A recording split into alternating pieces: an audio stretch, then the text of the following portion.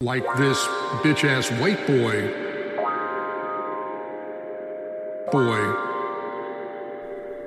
What it do, playboys and playgirls? Welcome to High Vertical, your weekly sports podcast. We weren't live last week, because Nick had to go to Philadelphia. He had to go visit Carson Wentz. He had to go kiss him on the lips. It's been Nick's. It's on your bucket list for a couple months now. Yeah, for you guys. How was it? How was the kiss? Yeah, it was really good. A lot of tongue. I am, for those of you that don't know, I'm Carson's sports psychologist. I don't have a degree, and that's why he's not playing very well, because I'm not very good at my job. Look, we missed last week, so we couldn't give our predictions on the scores of week 2 of the NFL. And we couldn't really get into Boston and Miami's first 2 games, but we'll remedy that now. Over the week 1 picks that we had, we were both right on everything except the Rams-Dallas game, which I had the Rams winning and you had Dallas winning. I was right, you were wrong. I think the Rams are a lot better than people think they are. I think the Hard Knocks kind of deceived you. I think you're right. I would say that's fair. Judging off these first 2 weeks. But also, though, I'm not sold on Dallas and Philadelphia being good teams. Me neither. So I could still be right, but for right now, I'm wrong. So let's go over. What do you want to do first? You want to do Heat, Celtics? You want to do NFL Week 2 recap? Should we just get into the Heat Celtics? Because we probably have we have like 3 games to catch up on there. All right. Let me tell you, I wasn't very high. I think that before the series, I thought Boston was going to win this series in 6 or 7, and I still kind of believe that. And I know you feel the total opposite of that. With Gordon being back as early as he is, I've gotten a little bit more optimistic of the Celtics, but I also disagree still. I still think I think Heat's in 6 or 7. But anyway. And we also, there is, in the break between Game 3 and 4 right now is, I believe, 4 days?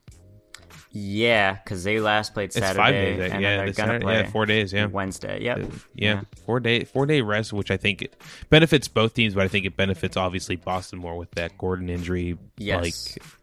Let me see the stats. So Game 1, I think the Heat.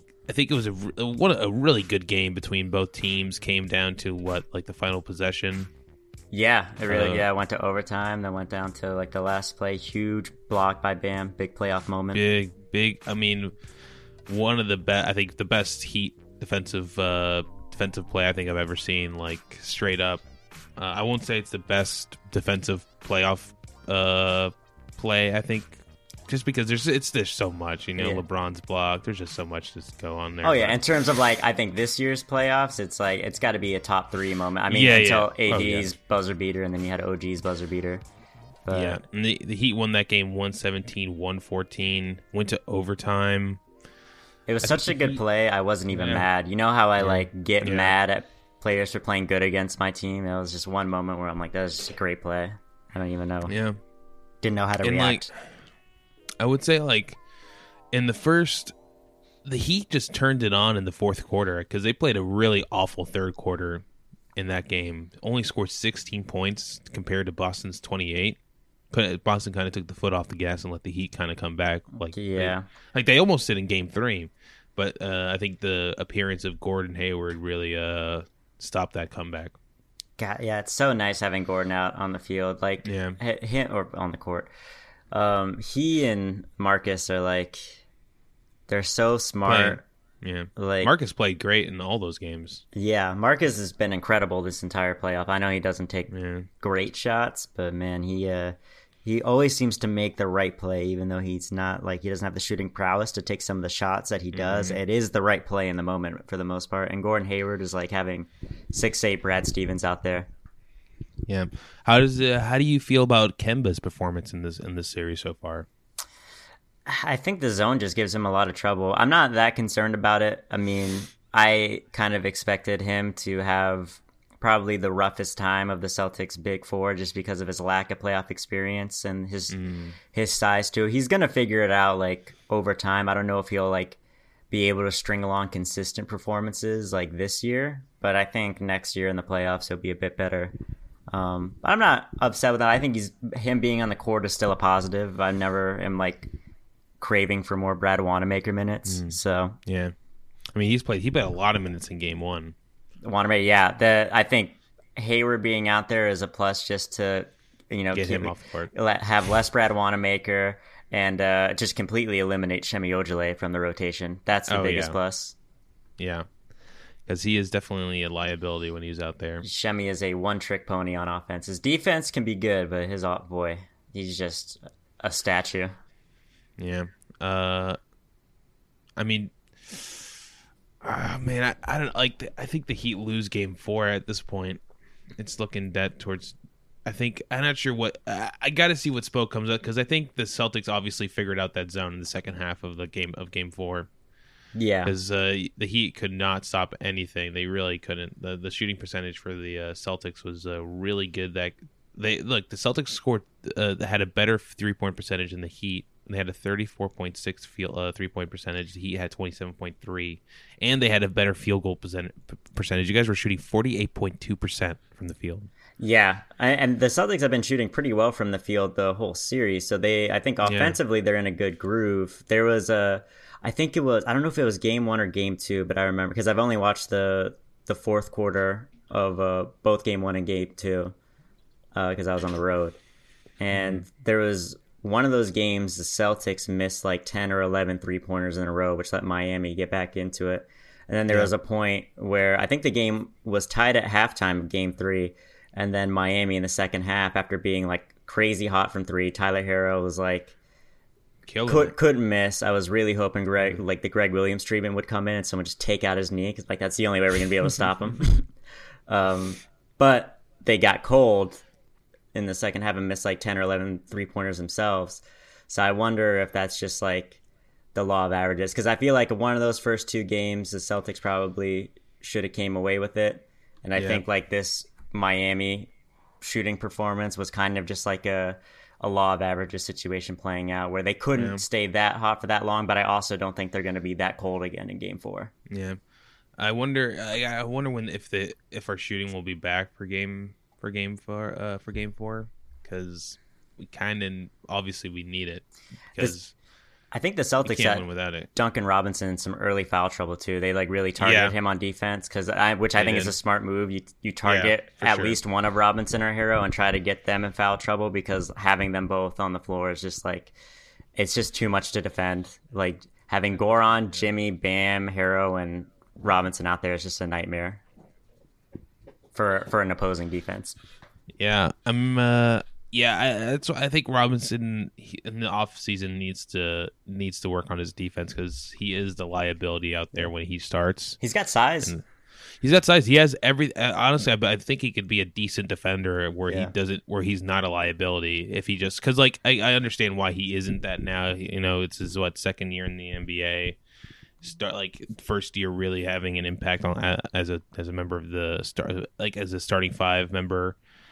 I think he just needs to put in the work. He has to work on his footwork because he's playing flat-footed when he's playing on defense, and it just leads to fouls. Like Jalen and Jason are just going to eat that up like every time. They're just going to switch on them and they're just going to drive. And Jalen has been playing to me the best. Oh yeah, and he played a great Game 3. He did everything that he needed to do. He rebounded the ball tremendously. So did Jason Tatum at 14 rebounds. Great rebound. Like that's how you're gonna beat the Heat, is if you out rebound us. Yeah, that was something. Bam can only get so much. That was something I noticed when I was watching the fourth quarter of the first 2 games. Is just like a lot of ball watching on the Celtics, not fucking going up and grabbing it when it hits off the rim. So it's like, despite them shooting, I don't know the exact stats, but I think they shot better than the Heat in at least one of those games. But the Heat just had more free throws, more possessions, at least in the fourth quarter, and that just killed them. So it looked like they got that shored up. If they keep doing that and they win Game 4, I will really throw my hands up and say I don't know. I thought for sure it was over. Now I think there's like a 20-25% chance the Celtics can win it. If they lose Game 4, that's the series. If they win it, then it's best of 3 from that point, and who knows what's going to happen. I agree. Look forward to. I look forward to tomorrow's game. I'm very nervous. Very nervous. Yeah. Very, very, very nervous. Well, I yeah. guess we can move in. Oh, go ahead. Well, I was gonna say with this, it's such a good matchup. Like every game it's come right down to it. Right? Even the last one, even though it's technically a double-digit win, it got really close at the end. It was almost another blown lead. It's like when the Celtics, when the Raptors came back on the Celtics from 2-0, made it 2-2 and 3-3. I was like concerned because you don't know what's going to happen, but I always felt like Boston was the better team and that the talent always wins out. With this, I don't think either team can confidently say that they're better than the other one. I think it's so evenly matched. Yeah. They like different styles of play, but they're both really evenly matched. So I agree. be interesting. I guess we can move on to Lakers Nuggets. I guess the first game of the Lakers Nuggets series was kind of lackluster. You know, the Nuggets coming off a emotional Game 7. Yeah. I mean, this is a whole series, an emotional series against the favorites of the whole. Like you and me both picked them to go to the finals. I was so to the last moment. I was so in on the Clippers. Even like after Game 6 of the conference semis, I was like, Clippers going all the way. Yeah. So. And did you hear the? I'm not sure where I saw. I think it was Bleacher Report, but someone tweeted that after the Game 7 loss in the Clippers locker room, Paul George like gave a speech like he was saying like, look, we got to commit. You know, we're here for a long time. We can't go out like this next time. And apparently he was met with a lot of eye rolls. Yeah, I did not hear that, but that's how I would meet him. Like, boy, you need to commit. A lot of eye rolls, and I was just like, "Oh, it's not good, not good." He's not a leader. I mean, and No, he's not at all. got a twist. Neither is Kawhi, really. Kawhi is like No. a silent leader, and he's not. But like the only vocal leader on that team, it'd probably be Pat Beverly. Yeah. And But man, they need. I'm not sure what they need, man. They need someone in there. They need trade for Kyle Lowry. honestly, Kyle Lowry or Chris Paul. Even like I would just say they need someone with like some sense of like a leadership, someone who can like steer the boat when it's like rudderless, like it was like for like the last 4 games of that series. Yeah, that was just really embarrassing. I mean, you and I have talked about it. We both really like the Nuggets. But there was just no excuse to lose to like the Nuggets while they're this young. Yeah, up 3-1, can't put them away. Yeah, you lose 3 in a row to like a young team that's not really like 100% healthy. And the Clippers are pretty much 100% healthy. Yeah. It's just and you got the best player in the world right now in Kawhi Leonard. Can't put him away. Yeah. That's a little suspect, man. And I guess honestly, I put the blame mostly on Paul George and Doc Rivers, because like Doc, you're getting out coached by Mike Malone, man. Yeah, Mike Malone's a good head coach, but you were brought there. Like they kept you on because like you're such a great head coach. It made me feel good because I was like, damn, Danny Ainge really won that trade for Doc Rivers to the Clippers. I don't know even who the pick turned into. Probably nobody. Probably like RJ Hunter or something. But Brad Stevens, as many complaints as people have had about him in these playoffs and that I've had about him too in terms of blowing leads, still, I think, better than Doc Rivers. Yeah, I would say so at this point. I mean, if you look, it's hard to say that you're a good head coach when you have like the team that was the favorite coming into the season, favorite going into the bubble, and the favorite to win the whole damn thing, and you lose 3-1. Yeah, man. And you've had all those Lob City and teams you're not even in that the conference. Yeah, not even in also the conference final. Yeah, that should have at least made a conference finals. Doc's probably had like 3 teams that should have at least made the conference finals during his time in the Clippers, and it's just never happened. So, yeah, because I think if they would have like went to the conference finals and they lost to the Lakers, I would have been like, it's LeBron. There's dignity in that. He's been there. There's dignity in that. But losing in the semifinals, the conference semifinals to the Nuggets, who just came off another 3-1 fucking series win. Yeah. Like they just came out and like you couldn't put them away. And just the fashion in which it happened too. It was like they had double-digit leads. Like, oh my god, yeah, and they got basically blown every game. out. They Every got game. blown out in Game 7. It wasn't even close. Yeah. It wasn't even close. It was over in the fourth quarter. But I think they even had a double-digit lead in the first half, which is really nothing. But in the second half, they had double-digit leads in games 5 and 6. Couldn't do it. Crazy. But the Nuggets are great, though. The Nuggets are a good team, man. Way further along than I expected them to be at this point. And I would I throw game one up to the Lakers. I think the Lakers were always going to win game one, but game two, I thought the Nuggets had it for a minute. That's man. a heartbreaker. I really did. Jokic really balled out there. Oh yeah, 30 points, 9 for 20, 11 for 12 at the free throw line. AD though, 31 points, 11 for 23, 7 for 7 at the free throw line, and a game winner, a nasty game winner too, man. That was a good game winner. Good game. Do you think? Because I've heard people saying this, and I kind of agree. Do you think whoever makes it out of the East wins it all? It depends on. Look, let's say the Lakers win the series. I think it's a toss up, and I honestly I would lean towards any of the Eastern Conference teams. But then again, there is an X factor in LeBron James that we can't account for in numbers, because the man is like the best player in the world, aside from Kawhi Leonard right now. I would say those two are the best, but LeBron is a crazy freak of a man who can do anything at any time at the court. And I honestly, if either Miami or Boston goes against the Lakers, I would say it's toss up. It's going 7 or 6. That's how I see it at this point. I'm worried about the Lakers. More so, for sure, than the Nuggets. Well, also, this is going to sound like the most homer thing ever, because you picked LeBron as the X factor, which is the correct answer. But my incorrect answer is the X factor is Rajon Rondo, because they've been playing so much better since Rondo has gotten back. It's inexplicable how good he can be at some points. I don't know why he just isn't. He doesn't play like this. It's all the so time. Weird. It's so strange. Weird. It's so strange. No other player has that like he does. And there's no team he wants to prove himself against more than the Celtics, but then there's also no team he hates more than the Miami Heat. Yeah. So either way, he's got plenty of Rondo 3D chess motivation. So if I'm the Celtics, I would be scared to play Rondo. I think the Heat should be scared too, man. I think we should both be very scared, no matter how this goes. Yeah. We're gonna get just insane 2010 Rajon Rondo, and it's just gonna be so frustrating for either of us. Yeah, I guess that's and I guess the series going forward. I think the Lakers will win this in probably 6 or 5. At this point, I think the Nuggets. I think they're a great team. I think they have all the pieces to become a championship contender.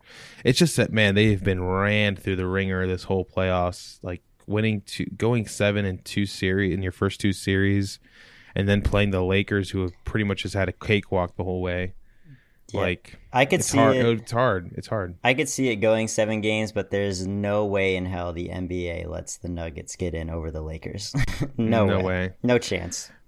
They let them beat the Clippers, but man, they are not letting them get to the NBA Finals. Yeah, I don't know if the NBA truly gives a shit until the conference finals. I thought that Game 7 of Toronto and Boston was officiated very fairly, but I also thought that if it came down to it, to a couple 50-50 calls, Boston was getting the nod, because the NBA would rather have the Celtics have a chance at the finals than Toronto.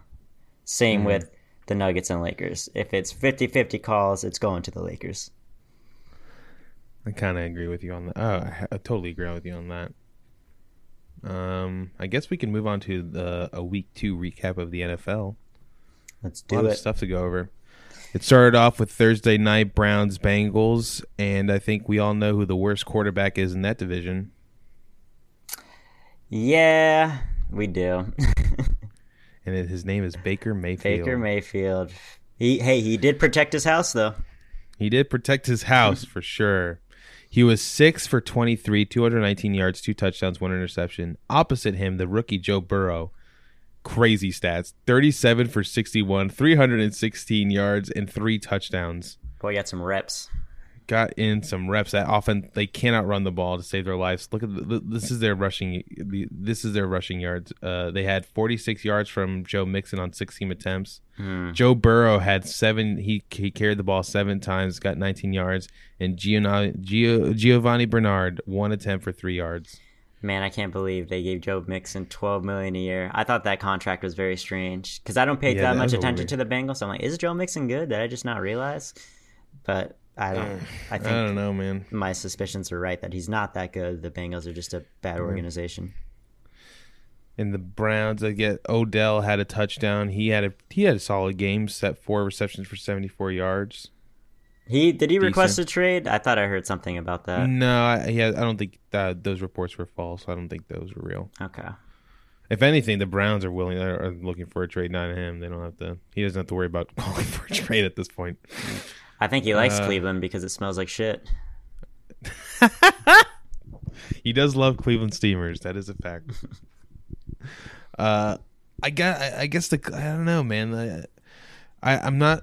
I like Joe Burrow a lot, but I think a lot of teams still don't really have they don't have that much game film from him in the NFL yet. And the rule of thumb is most defensive coordinators can't really put a game plan together until they see 4 games.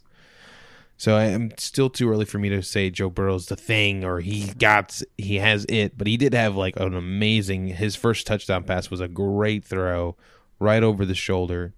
Landed right in the breadbasket over 2 defenders. Great pass. Yeah. Got to give it up to him. He's got mad talent. Although I think, anyone like overreacting to like the stats of the game or anything, it's like that's still not a great game because it's like if you throw the ball over 60 times, you should have at least 300 yards, and he got like just over. So Browns are a good defense though, so they're nothing if not that. Yeah. We had the snoozer of the Giants-Bears game. A huge snooze fest, but the biggest thing coming out of this was Saquon tore his ACL in the first half of this game. I saw the play happen. It wasn't nothing malicious happened on the play. It just looked like he was being toppled out of bounds, being pushed, and it looks like he put all that weight on his right knee, and it just kind of buckled. He landed, and it was just over. I saw it happen. It was not good. I saw like how his knee looked like it was on his way to the ground officially, and like I immediately knew in the replay. I'm like, that's bad. Yeah, as soon as he went down, he clutched that knee, and I was like, oof, not good. Man, it's a bummer. And this is this is just the first of so many horrible injuries. Yeah, and most of them happening to the 49ers. Yeah, the 49ers lost like their entire season. Yeah, the 49ers lost Solomon Thomas, Nick Bosa. Were both carted off the field. Jimmy Garoppolo left with an ankle injury. Ankle sprain, I think is what it was. Ankle sprain. Yeah. Raheem Morris out with a knee injury. Telvin Coleman is the backup is supposed to miss a couple weeks with another knee injury that he didn't sustain in that game. But really, I think we talked about it, but like the injury bug is alive and well, and it's honestly it was predicted that there was going to be this many injuries this early in the season. Yeah, it's going to be another bad week next week, and then I think it'll mellow out. Like I think it'll mellow out by like week 6 or 7.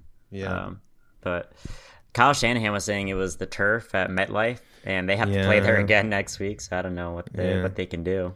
But the Giants and Jets play on that all year, and they never have issues. So I never really get it because I'm just not in that life of like a coach or a player. I don't get I know that turf can be important, but I don't see like how you can blame the turf for all your injuries on that field when like you literally have 2 separate teams playing 8 games a year there. You have 16 games played there. And no one else has really complained about it to my knowledge. And the Giants and Jets don't seem to have any more injuries than usual on that field. So, Yep. Let me see. The next game I have here that was, I think it's a pretty big game for the NFC. Is the Rams totally destroyed the Philadelphia Eagles, like not in a very ugly fashion. The Rams scored 37 points. It was 37-19. I think the Eagles are bad. Yeah, Eagles are bad. They're bad. They're bad. I knew that they were bad when they lost to Washington too. That I didn't think like, oh, this is just 1 week. It's like that's just inexcusable. Yeah, that was a come from behind loss too because they were winning the whole game until like the fourth quarter. Yeah, that was just. Yeah, it's just not good. I expected them to be way better, like talent wise. They should have been better than last year, but nope. And let me just read you Jared Goff's stat line. He was 20 for 27, 267 yards and 3 touchdowns. Great day at the office for Mr. Goff. just carving up that Eagles defense. No doubt, carving it up. He could have a big year.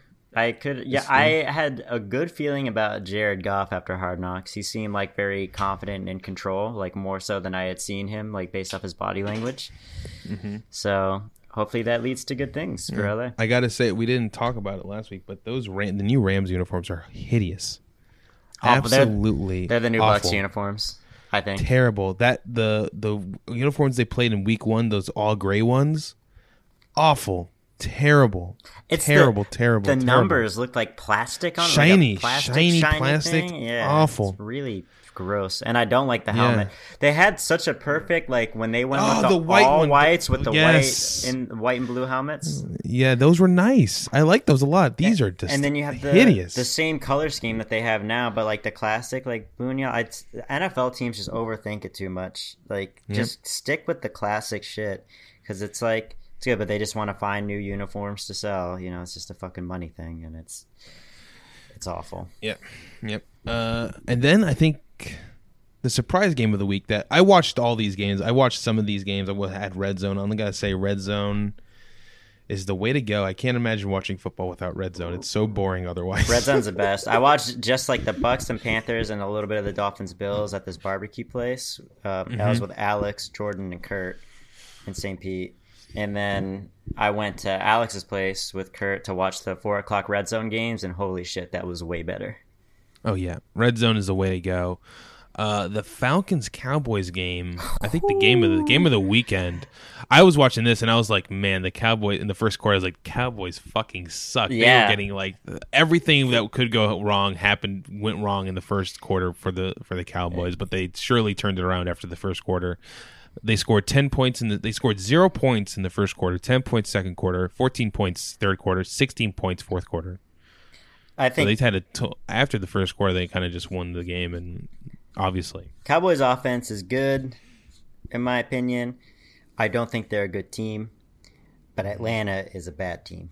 So I think Atlanta is a bad, fun, good team to watch because Matt Ryan threw for 273 yards, 4 touchdowns. Calvin Ridley had 7 receptions, 109 yards, 2 touchdowns. Julio did fuck all for me. This is the year I've been worried about because I always draft Julio. I drafted Calvin Ridley, man. Ooh, I was so happy. I knew that was a good pick because I'm like it's gonna shift over eventually. I'm like, yeah, maybe Julio still gets some looks, and he had a decent week last week. I think it was he had a hamstring tweak or something for this game. But this is, I think, finally the year where Julio slows down. I've been waiting for it, but I always just go with him because I'm like, he always proves me wrong, and I always am happy. I think it'll swing. I think it'll swing later in the season. I think now the teams are like, oh man, Calvin Ridley's the main target. I think the pendulum will swing like, oh, they're gonna start covering Julio just a little bit less, not as less. But I think he'll have a good game. Oh, it'd be great once Atlanta's 0-4 and they lose all their confidence and they just start playing like shit in the first half, and then we just get garbage time Matt Ryan for an entire 30 minutes. That's where I get my Julio stats. And when the other team stops playing because they're up by 20 points, that's it'll come in handy for me. Just the fact that they were up the whole game is what fucked me. Yeah. Did you see the onside kick from Greg Zuerlein? I did. It was crazy onside kick. Yeah, it was smart. It's a smart move to play against teams like the Falcons or the Bucks or something like that. Teams that just don't know how to play football. It's genius. You're like, oh, okay, that team's incompetent, so I'm just gonna do something that any other competent team would just go and jump on the ball, but they're gonna think that they also have to wait for it to travel 10 yards, and we're good. Mm-hmm. Yeah. That was probably one of I saw that play live, and that was crazy. That the spin, it, as soon as it hit that I think is it the 10 yards? Supposed to go 10 yards, right? Yeah, it has to go 10 yards. It doesn't. You could have to go 10 yards to recover it, but it has to go 10 yards for the other team to recover it. The kicking team. So I saw when it went it was about to hit there, it the ball did this weird spin where it curved in and back, and that's how the Cowboys got the ball. And it was a really cool play. Good, the good special teams. Kick. Yeah, good special teams. Definitely, the game of the week. I mean, everyone's talking about because also it's a Cowboys game, so obviously everyone's gonna blow it up in magnitude. But it was really a crazy finish. Yeah, collapse crazy finish. Greg Zuerlein with the win. Classic collapse by Atlanta. Yeah, classic at this point. They were up 29-7, I think. and they lost the Yeah, game. they blew it. They blew it. Even Chuck talked about it on NBA on TNT. Even Chuck was like, he just called them huge chokers. He's like, the Atlanta Falcons outdid themselves. He's like, so this is a worse choke than the Super Bowl. Honestly, at this point, I think you got to fire Dan Quinn. I think how do you look at your team after that loss? 39-40, dude. You're up. I don't know. Just terrible. It's partially on him for letting the Cowboys even get back into the game, but it's also on the players or the special teams coach or whoever for not understanding to just jump on the ball, because they had plenty of opportunities to jump on the ball before that 10 yards hits. It's all you got to do is jump on it and secure it. You're the hands team. That's why you're there. Don't worry about popping up, fumbling it. If you let it travel 10 yards, it's fair game, and then you have a way tougher shot at recovering it. It just is mind-boggling. But I'm very happy because Atlanta's now 0-2. Yeah, it makes the play. And you and the Saints are. I think you and the Saints are both tied for first place. They have the tiebreaker, but we are tied for first place. We got back on the same level as the Saints, and we still got one more game to go against them. So we still have 14 more games to go in general. But. I guess another game that I think is more fascinating than people let on, but was the Broncos Steelers game where the Steelers kind of had the game wrapped up and they let the Broncos come back. But the thing is, Drew Lock went out in the first half with a shoulder injury, and Jeff Driscoll took over for him and kind of almost brought the Broncos back to win this game. I think the Steelers are. I don't know, man. I get it. We got to see more of them, but I'm not liking what I'm seeing from the Steelers at this point. Yeah, this game should have been put away. They should have really just put this game away, but they just stalled. The Broncos just kind of. I think the Broncos defense is okay, but again, to let Jeff Driscoll come back like that. Yeah, I think that reflects more on the defense. I think the offense, from what I saw, was fine, but the defense. I don't know, because Pittsburgh, I was really high on their defense, and that's something that they shouldn't have allowed to happen. I don't know. Yeah. It's weird, though, when, backups come in the game. I mean, I don't think it's just a Bucs thing, but it's you scout all week for Drew Lock, and then you have Jeff Driscoll come in, who's it's... I think they play, honestly, they're similar to me in style, because they're both athletic. They both got big arms. I don't think the game plan really changed that much from Drew Lock to Jeff Driscoll for the Denver Broncos, at least in my opinion. Yeah. And Courtland Sutton got hurt too. Oh, yeah. Well, the thing is, here's the injury bug again. We got Courtland Sutton out for the whole year. We got Drew Lock is going to miss up to 2 to 4 weeks. He's out for the year? I didn't know that. Yeah, it was a torn ACL, I believe, or torn something. Shit, that sucks. Yeah. So and Jerry Jeudy had a little not a sprain, but he looked like he got hit hard and he kind of walked off. We'll see. I skipped over the 49ers Jets game here just because the Jets are just fucking awful. Yeah, it's terrible, real race. The worst team in football. Worst team in football. Gase and Quinn to see who gets fired first. If honestly, I'm surprised Gase still has his job. Honestly.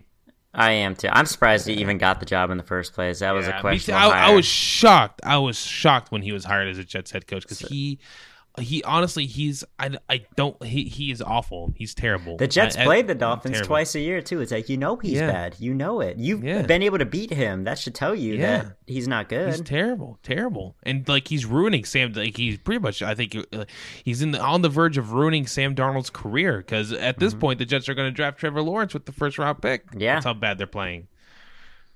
Terrible, and the worst team that we thought was going to be was the Jaguars, and I think the Jaguars are 10 times better than the Jets. I'd take the Jaguars over the Jets any day of the week. Yeah, the Jaguars pretty good, man. They're probably still a 5 or 6 win team. I don't think they're going to make the playoffs, but they're way better than we thought. Yeah, I mean, a lot of people had them pegged to go 1-15, 2-14, and they were in the first half they scored 10 points, and then in the second half they scored what is it? They scored 13. If you think about it, though, they could conceivably have a winning record after this Thursday. I could see them beating the Dolphins. I actually think the Jaguars will beat the Dolphins. Yeah, me too. That's why I got going. That's what I have in my picks. Gardner Minshew threw the ball 30 to 45 he made 30 passes, attempted 45, 339 yards, 3 touchdowns, 2 interceptions. I think those 2 interceptions came one in the first half, one in the second half. But I like Gardner Minshew. I do too. Like I think he's the next Ryan Fitzpatrick. That's what it looks like he's becoming. I think he could be like a more steadying presence though than Fitzpatrick. I think he could be like a rich man's Ryan Fitzpatrick. Like I see Gardner Minshew sticking somewhere, whether it's Jacksonville wants to commit to him or another team wants to commit to him. I see him being a starting quarterback for a few years. Yeah, I'm a fan of Gardner Minshew at this point. I don't think he's a flash in the pan. I think he like the way he plays. He's like he has a little gunslinger in him, but I like whenever he dials in, his accuracy is on point. Yeah, for sure. And they got decent pieces. James Robinson ran for 102 yards, a touchdown. He is putting these receivers to work. I mean, Tyler Eifert had a touchdown. He had a really good touchdown. He was the Bengals pick, and he just had the injury bug for so many years. Yeah. But I like both the Titans and the Jaguars. You know, the Titans they kind of let him back in, but Ryan Tannehill, 18 for 24, 239 yards, 4 touchdowns, 0 interceptions. Without AJ Brown, great day. Too. Without AJ Brown, yeah, great day at the office for him. I like both these teams. I think the Jaguars are gonna ruin a lot of teams' playoff seeds. Yeah, I think they could be like another one of those like fun 6 or 7 win teams where it's like they're probably not gonna do anything, but they could definitely influence the year for a lot of other teams. I really like the Titans this year though. I think because they should have beat Denver by a lot more last week. It was just a weird kicking week from Gostowski. Yeah, seems to have gotten in order, but the Titans look like the best team in a relatively kind of shitty division because I'm not that sold on Indy, even though they had a big win. And me neither. Houston, I think, yeah, I'm a very on Houston. I gotta say the most boring team in football, not the worst, just the most boring team in football is the Detroit Lions.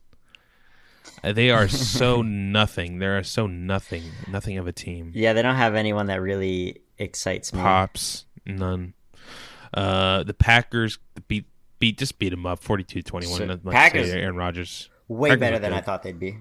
Yeah, Aaron Rodgers 18 for 30, 240 yards, 2 touchdowns. Aaron Jones, great day, 18 carries, 168 yards. He averaged 9.3 yards per carry, 2 touchdowns. Had himself a day. Yeah, Packers are looking pretty. I think they got that division wrapped up. Yeah, I think Aaron Rodgers is on the fuck you management tour this year. Yeah. And then before we get to our teams, let me wrap up this. The Colts beat the Vikings 28-11. The Vikings are terrible. I don't know who's worse, the Jets or the Vikings at this point. Kirk Cousins. The Jets are much worse than the Vikings. Because the Vikings have at least lost to like 2. Oh, I guess the Jets have lost to 2 good teams too. But the Jets should have come back against San Francisco after they lost their like entire core in the first half, and they didn't even make it close. Kirk Cousins, this has to be the worst stat line for any quarterback in week 2. 11 for 26, 113 yards, 0 touchdowns, 3 interceptions.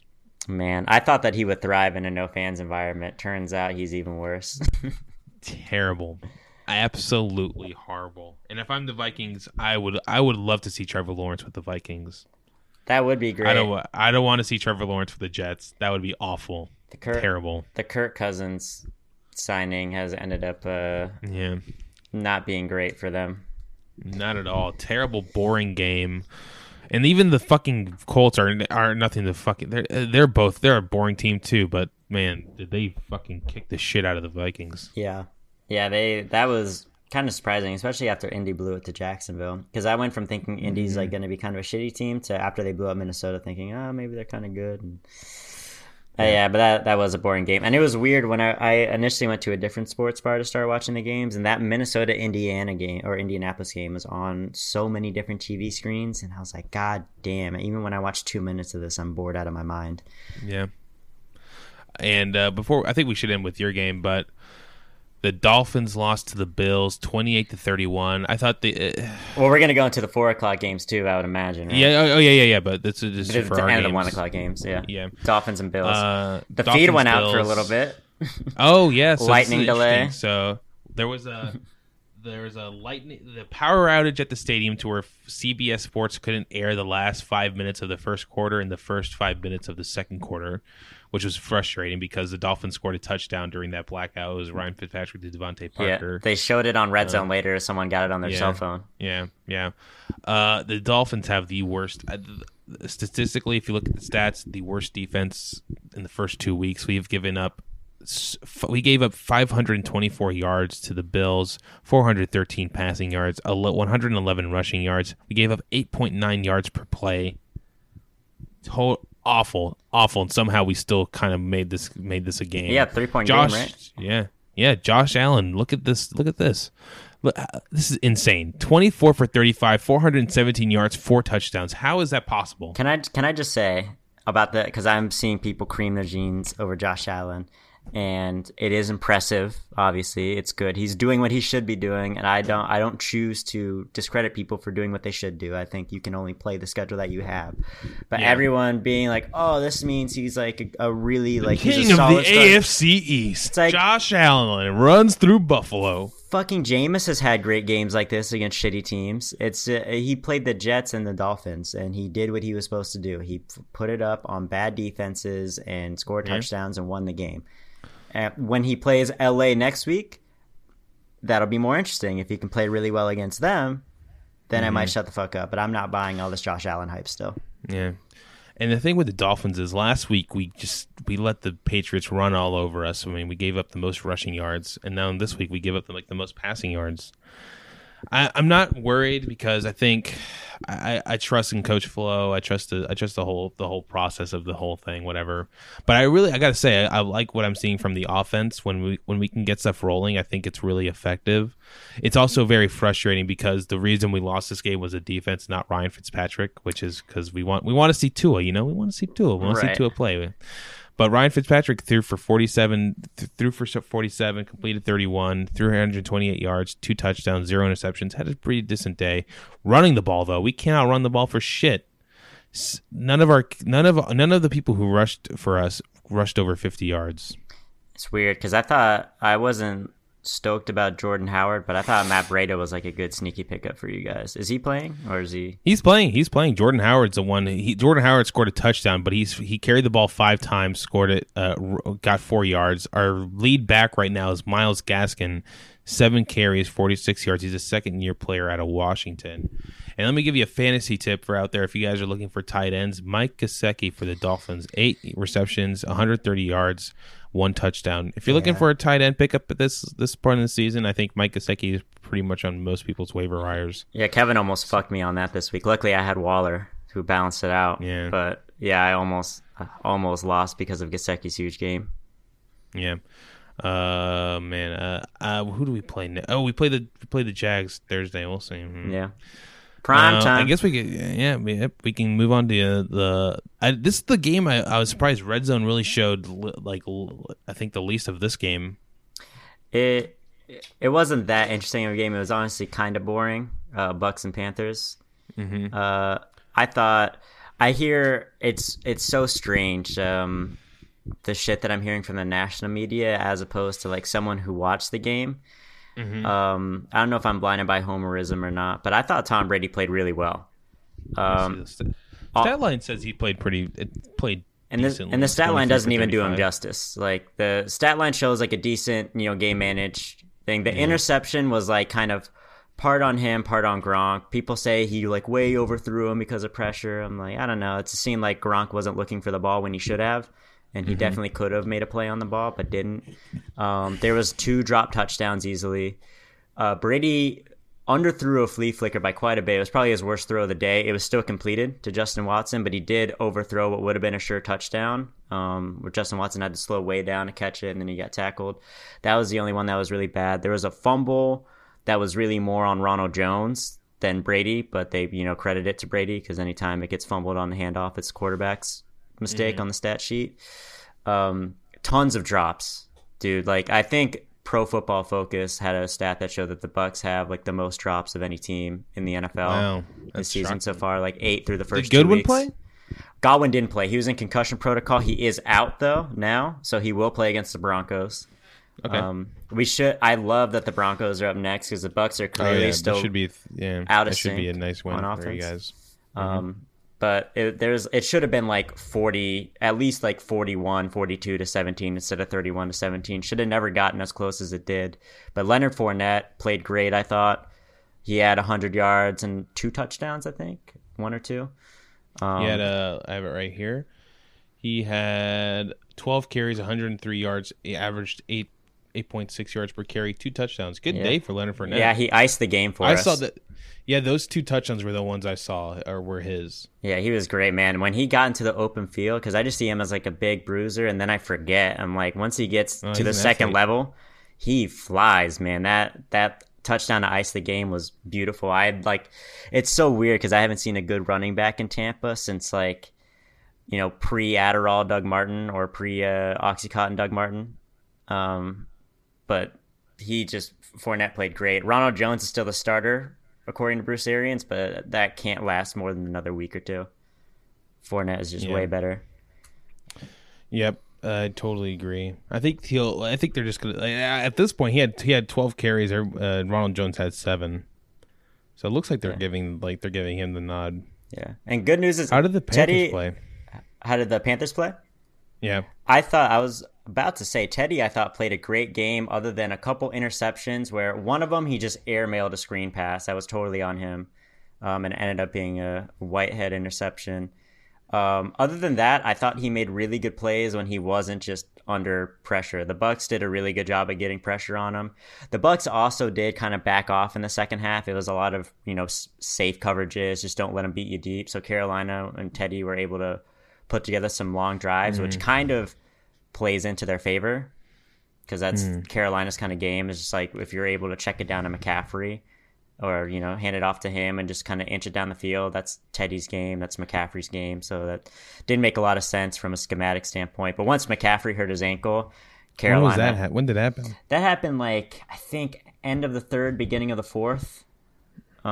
Okay. So sometime in the second half. And once that happened, Carolina again couldn't really get anything going. I think Tampa Bay had they forced 4 or 5 turnovers, got 5 sacks. The defense played, I thought, really good for the most part. The first half was amazing. I thought they played really, really well in the first half. Second half, they kind of let them back into it. But then when they needed to lock up again, once they got back to a 1-possession game, they played great again. So overall, I think the Bucs defense is able to keep them in the games while the offense figures it out. So that's exactly what we needed. Christian McCaffrey is going to be out multiple weeks with an ankle injury. So there's that. Put that to the injury list. Yeah, another bad injury. It looked like he was getting ready to come back in too, so I was surprised. But I guess when he didn't come back in, that's how you know that it's pretty serious. So yeah, it's I think 2 to 6 weeks is what they're expecting. Yeah, that is correct. That's it for the 1 o'clock games. Let me see all right, so here we go. We got here to start the 4 o'clock games. The Cardinals and Kyler Murray beat the Washington football team pretty convincingly, 30-15. Wasn't even close at any point. Kyler Dwayne Haskins had a decent game, 19 for 33, 223 yards, 1 touchdown. Decent game. I guess he just needed more from the defense at this point. I mean, Kyler Murray, he shredded them. He shredded them, but he had 1 interception, 26 for 38, 286 yards through the air, 1 touchdown. Kenyon Drake carried the ball 20 times, 86 yards, and no touchdowns. But Kyler Murray, 2 rushing touchdowns. Yeah, good fantasy day. Yeah, good fantasy. Glad day. I started him this week. DeAndre Hopkins, 8 receptions for 68 yards, 1 touchdown. He's playing great, by the way. Yeah. I was watching him that. I like the Cardinals a lot. A lot. Yeah, I'm really enjoying my Kyler Murray pick. When I got him, that was there's always one where I just feel really good about it after a couple weeks, and that was one where I'm like, good, I fucking nailed that. As long as he stays healthy, he's going to be top 5 fantasy quarterback throughout this year. That is for sure. No doubt about it. Not much to report on the outside. I keep on almost saying that horrible name. Because you're racist. But that is, I mean, you're not wrong. Nah, you're just a Florida kid. You're just a Florida kid. I'm just a Florida kid. I love to say that name. Nothing much. I think that team. I think Washington's still a decent team. I think honestly, better coach than the Philadelphia Eagles at this point. I think Ron Rivera kind of has a grasp on what that team is capable of. Yeah, Ron Rivera's still very young team. It's probably some tough luck. I've probably been a little bit harder on him just because he was a rival coach, but at the end of the day, his teams are usually like pretty well disciplined. They just tend to have some rough injury luck, and the front office in Carolina never really did him too many favors. So not that that's going to happen in Washington either, but they should be a lot more competitive than they have been. Yeah. And then I think a game to me that utterly disappointed me was the Baltimore-Houston game. It was a quiet game. I think the Texans defense did a pretty decent job on Lamar, only limiting him to one touchdown pass, 204 yards. Kind of made him do the dinky-dunky type of stuff that he likes to do. That ground game, though. Yeah, that ground game. Mark Ingram, 55 yards. Gus Edwards, 73 yards. Lamar Jackson, 54 yards. J.K. Dobbins, 48 yards. Decent game. I think the Texans kind of just whiffed on this. 275 yards for Deshaun Watson, one touchdown, one interception. They could not run the ball to save their lives. The Ravens defense kind of suffocated them. David Johnson only had 11 carries for 34 yards, and no one else ran the ball, apparently. Yeah, it was a lot of passing from Houston from what I saw. They played quite a bit of that on Red Zone. It just felt like Baltimore was dominating the entire game. Really excited for next week, though, Baltimore and Kansas City. Oh, yeah. That's Monday night, baby. Mm-hmm. Then we have I think the surprise game of the week. I think let me see this. I would say this is a surprise game of the 4:00 games. The Kansas City and Chargers. I thought this was going to be a blowout for Kansas City, but the Chargers, a late scratch for them was Tyrod Taylor. He didn't even start the game. Had some chest problems. Had to go check that out. Yeah, did you hear what happened? It was like was it a rib thing? So he hurt his ribs on Friday, or a rib issue flared up on Friday, and then he was going to wear a flak jacket and plan to play, but then he got a pre-game pain reliever injection in his ribs, and he just didn't take to it well, so they had to rush him to the hospital. He ended up being fine, but it was just a weird reaction that he had to it. So it was 5 or 10 minutes before the game, Tyrod's out there warming up in the field, gets his injection, can't go, and they're telling the rookie all right, you're in, and you have to play against Super Bowl champions. And Herbert played pretty well. Yeah, played pretty well. 22 for 33, 311 yards, one touchdown, one interception. His touchdown pass was very impressive. Yeah, his interception was equally unimpressive. But for the most part, he was throwing darts. He was making the right play. My only issue with him, people are gassing him up, and they should, because for given the circumstances. But Kansas City did not game plan for Justin Herbert at all. No, they didn't expect it. And Herbert made good throws and all that, and the Chargers offense I think was good in general. Decent enough, but not good enough to win. But I think their defense, though, did a great job. I got to hand it to the Chargers defense stepping up. They look great limiting this year. the Kansas City Chiefs to only 23 points when they should have really just blown this game out of the water. Yeah. Let me see these defensive stats. Man, a lot of tackles. Let me see. Joey Bosa had one sack. I think Melvin Ingram got one, or he got a good batted ball or something. Yeah, Melvin Ingram was making some plays. Yeah, that defense did a great job. Stats don't really reflect that, but really good job by the Chargers defense. I think Mahomes really didn't have any answers for him until the fourth quarter. Yeah, he finally started putting it together, and Tyreek finally showed up, and it was a good win for Kansas City still too, because I think the Chargers are a good team and they're well coached. But it was something that was brought up in Hard Knocks, and me and Alex could notice it too. Alex hasn't even watched Hard Knocks, but when we're watching Justin Herbert, it's when he's getting ready to snap the ball, we can kind of tell whether it's going to be a run or pass. And that's something that Anthony Lynn brought up to him at Hard Knocks too. And it I can see what Anthony Lynn's talking about too. It's he's got when he's ready to pass, he's got his shoulder back or something like that. It's just really weird things that, the other teams aren't studying because they don't have game film on him. But next week, I think he's going to have a rougher time because whoever they're playing, I don't know who it is, but they're going to realize okay, we know when he does this, it's a pass, and when he does this, it's a run. So the bigger test for him. I think this game was a decent start for him. I'm not putting too much. I'm not putting any stock into this game for him at all. I think next week and the weeks going forward, because I think Tyrod is not going to play next week. I think Justin Herbert's starting, right? I don't know what the deal is with Tyrod. I don't think anything conclusive's happened yet. But I think Anthony Lynn said that if Tyrod's good to go, he's the quarterback. Okay.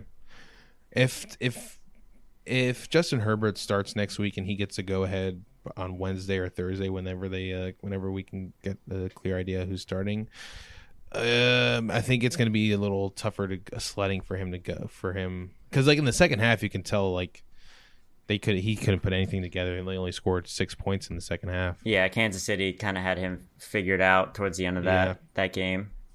Yeah. Let me see. Then we're moving on to I think great game, surprising game was the Seahawks-Patriots game. Oh yeah. Russell, we gotta give it up to our boy Russell Wilson. Tore up the great Pats secondary. He only missed 7 passes. He was 21 for 28, 288 yards, 5 touchdowns, 1 interception. Hell of a game for Russell Wilson. He's so good. Doesn't it feel so good to be right when we were hyping up Russell Wilson? Yeah. It feels so good. And DK Metcalf looks insane. Dude, the pregame warm-up shit they were showing like had me just...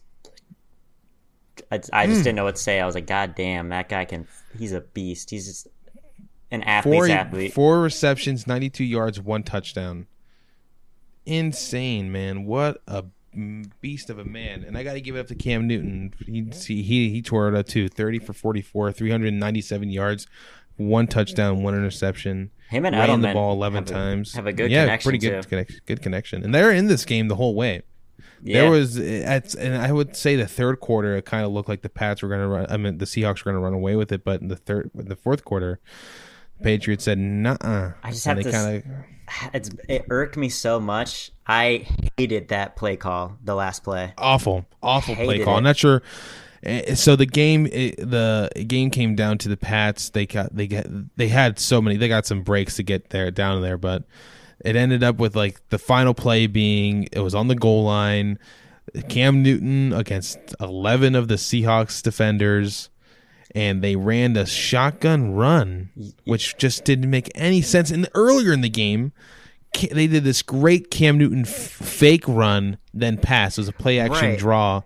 And they got it. And I'm not sure why they didn't run that again. I think Josh McDaniels was in his head on that one. That's what I was calling the whole time. I was like, they have to do like the Tim Tebow jump pass, play action, jump pass. You know, because and especially with the way that it wound up being too. Like when you looked at the replay, the Seahawks were all in on the run. Yes. So it's like the tight end could have easily done like a chip and ran the seam to the back of the end zone, and he would have been completely open.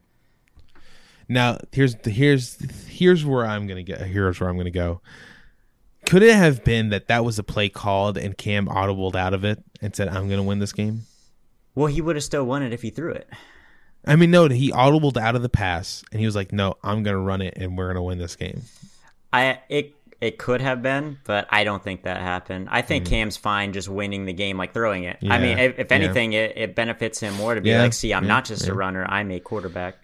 Yeah. And y'all slept on me, but I think it was definitely a Patriots move. Like, you know, the run has done well for us. We're a running team, but we're gonna try to run this at the 1. You know, because they may have also had the Super Bowl in their head too. Of like, remember when Seattle didn't run it at the 1? Yeah. You know, we have this beast of a 250 pounds. They should have just fucking lined it up goal line and just had him jump over everybody. Yeah, it should have been a sneak if you're gonna run it. Yeah, that didn't make any sense to do a shotgun run. You're right there. They're right there, man. They're at the 1 yard line. They couldn't punch it in. Yeah. Good win for the Seahawks. So I'm a big fan of the Seahawks team. Yeah, apparently their defense is or their pass defense is the worst in the NFL right now. But they've also played 2 good quarterbacks. I mean, Matt Ryan, good stats at least. And they also lost Bruce Irvin for the year. Yeah, he that didn't look good. I was hoping it was just like a pulled hamstring or something, but yeah, that's a bummer that it's a ACL.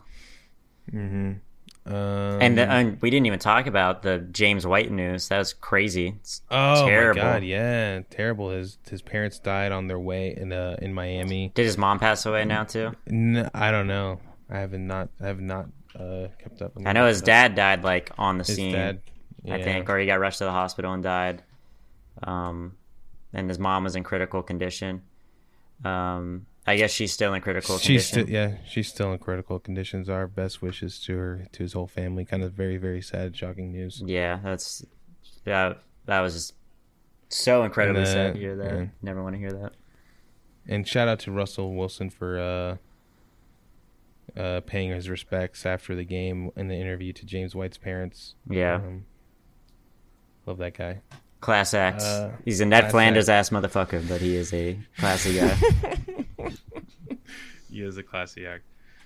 Moving on to Monday night, I thought this game was also going to be a snoozer, but it was a very good game. Yeah. Raiders-Saints. Raiders with the upset over the Saints in the newly the Death Star, they call it, in Las Vegas. We both saw that stadium. We were both very close to it earlier in the year. Yeah, I remember. I don't know about you, but I didn't really like how it looked. It looks, because like when you're there, it looks very plastic. It looks like a toy. Yeah, it does look like a toy. I gotta admit, but inside the stadium, I like the design. I like that, like the fake fire, whatever you call that, the torch. Oh yeah, like the Al Davis torch thing. Yeah, I like that. Cute. When they showed that shot through the mirrors that they have there, or the windows that they have, like you could see the hotel that we stayed at. I was like, oh shit, yeah, that's where we're at. I gotta give it up to John Gruden for putting together a great game plan to contain the Saints offensively. Him and the coaching staff, they did a good job. They limited Drew Brees. Drew Brees looked like the worst quarterback on the field in that game. He was 26 for 38, 312 yards, 1 touchdown, 1 interception. Alvin Kamara scored 2 touchdowns, and he only had 79 yards. I was watching the Lightning and the Stanley Cup, so I was watching a lot of Game 2 during the first half of this game, and I had Emmanuel Sanders in my flex, and I thought that he had gotten hurt or something, or just didn't show up to the game. Turns out he was on the field the entire game. He just it was a total no-show. So not having Michael Thomas really fucked the Saints up, I think. For sure. Hand it off. I got to give my tip of the cap. Derek Carr had a great game, 28 for 38, 282 yards, 3 touchdowns, 0 interceptions, which is rare for him. Josh Jacobs, 27 carries, 88 yards, averaged 3.3 yards per carry, 0 touchdowns. Man, they ask so much of that guy. And Darren Waller, 12 receptions, 103 yards, 8.6 yards per catch, 1 touchdown. Insane game from him. Good job on that rookie. I had Kevin talking to me yesterday when he came home from school, and he was we were talking about a matchup. He had Josh Jacobs going. I had Emmanuel Sanders and Darren Waller. And he was talking about, Darren Waller, he might just be one of those one-hit wonders. You know, I'm not saying he is, but he might be. And I just want to say, Kevin, if you're listening, fuck you. You were wrong. I was right. Don't forget who the smartest football mind is in the house. It's me. It is you for sure. Who would ever doubt you on that? Kevin.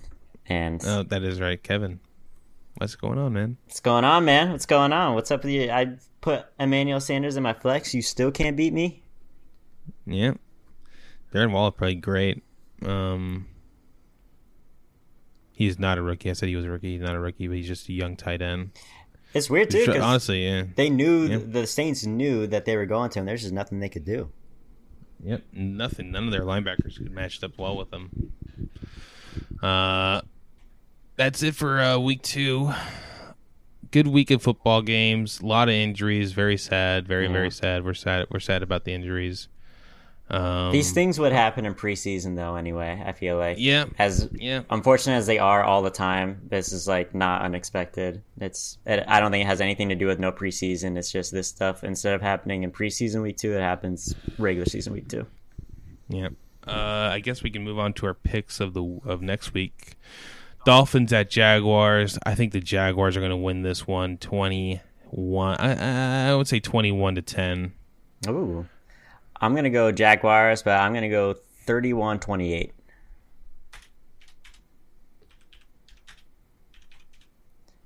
think because both teams' defenses aren't very good, but their offenses are doing pretty good.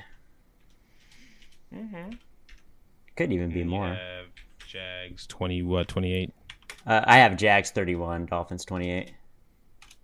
Pretty close game. Yeah, I think it'll come down to it.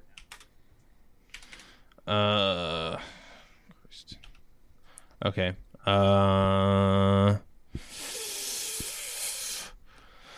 Man, there's a lot of stinkers next week. Yeah, I saw that. I think Vegas stinkers. and Patriots play next week. That should be it's a good interesting game. I'll take the who's home for this? Is it? I think it's in Patriots New England. Let me double check. Yeah. Raiders are 2-0 going into the Patriots. I'll take the Patriots on this one. I'm gonna take the Patriots too. What do you got for the score?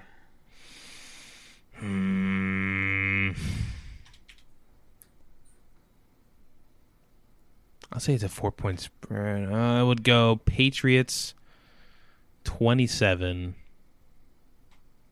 Raiders 24. Okay. I think I'm gonna go. I think I'll go Patriots 26, Raiders 19.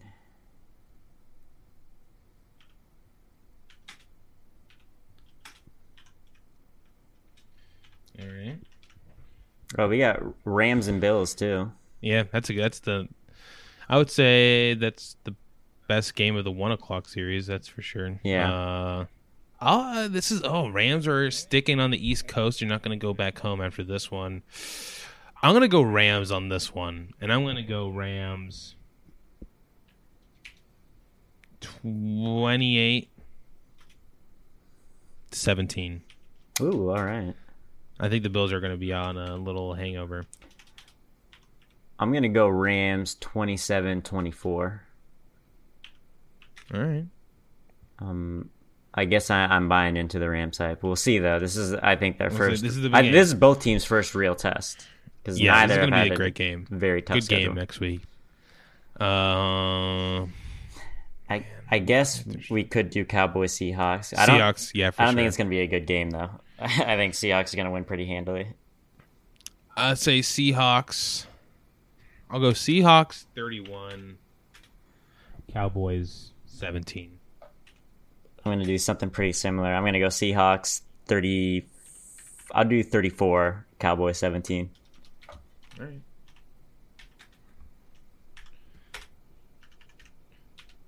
And then I think Bucks Broncos would have been interesting, but now it's, with all the injuries, it's not that interesting. So then I would say Packers Saints on Sunday night. That's going to be a good game, I think. I'm going to go Packers here. I think the Packers are playing better. I'm going to go Packers too. I'll go Packers. I think it's going to be high score. I'm going to go Packers 41, Saints 30. Ooh. Actually, I'm going to say Saints 37. Oh, all right. I'm going to go Packers 38, Saints 30. All right. Then we got the Chiefs and the Ravens. Game of the week, Monday night. Man. It's at Baltimore. Like it matters. At this point, this is such a toss-up, man. It really is. I'm going to go Ravens on this one. I think the Ravens are playing with are going to come into this game with a really big chip on their shoulder after that loss in the playoffs last year. I'm going to go Ravens 37, Chiefs 33. I'm going to go Ravens 31, Chiefs 29. I think the Chiefs missed a 2-point conversion towards the end of the game. And it's like that close. Okay. And that's it for week 3 of the NFL. Man, this week's a mixed bag of a lot of garbage 1:00 games next week. It's a great red zone week. A lot of garbage. It is a great red zone week. Actually, you know what? Who do you think who are you taking on the Browns Washington game? I'm gonna go with I'll go with the Browns. I think the Browns end up eking it out. I think it's gonna be close though.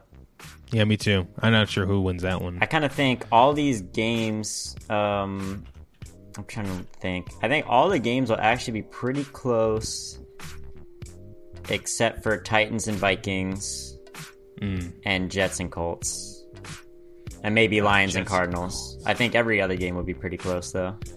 Or it should be. Oh, maybe Tampa Bay, Denver. I think with the injuries, Tampa Bay should blow out Denver, but you never know. What's the worst game? 49ers Giants or Jets Colts? I think 49ers Giants is probably going to be pretty terrible in terms of like there being no one really interesting on the field. But Jets Colts has a similar problem, although it is like you get Sam Darnold against Philip Rivers. Yeah, you have Sam Darnold, which is and just the overall implosion of the Jets is interesting to watch too. It's kind of like what makes, I guess that's like kind of what makes the Lions so interesting to watch. Like they don't have anyone of note on their team, but watching them self-destruct is kind of entertaining. Well, that's it. That's all I got for us today. Premier League started this week. I guess we can do a recap of the first week. Liverpool's gotten in 2 games so far. Yeah.